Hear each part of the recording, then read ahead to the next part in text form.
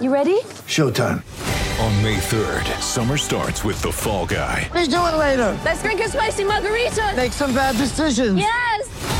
Audiences are falling in love with the most entertaining film of the year. Fall Guy. Fall Guy? Fall Guy. That's what the poster said. See Ryan Gosling and Emily Blunt in the movie critics say exists to make you happy. Trying to make it out? Nope. Because I don't either. It's not what I'm into right now. What are you into? Talking. Yeah. The Fall Guy. Only in theaters May 3rd. Rated PG-13.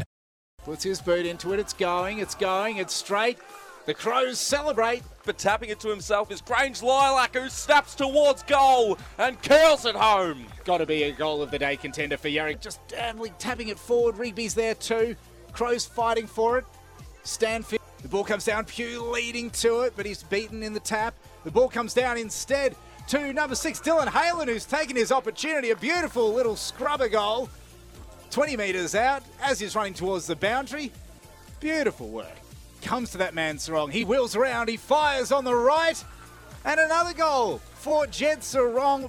Spinning around in the tackle, he ducked around at Adam Pugh. Still managed to get it forward. Ricochets back into the field of play, and Stewart's running towards goal. And there's the one they needed. Clarkson from 50.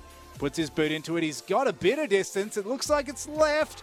But that has gone through. Who am I to tell Clarkson that he can't make the distance? He has given that an absolute hoof.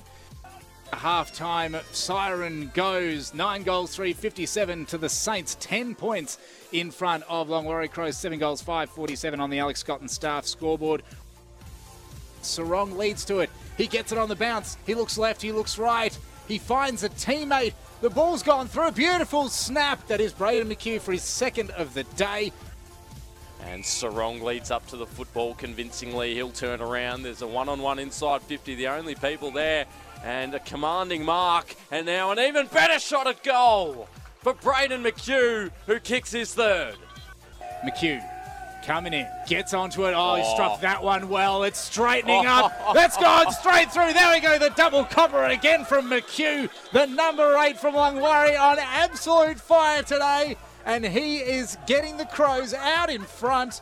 Nyora not really sure what to do with him. Pushing it into forward 50 now, looking for Pugh. Beautiful contested mark. Pugh's out the back, and he'll take the mark. He can steady the ship here for Nyora.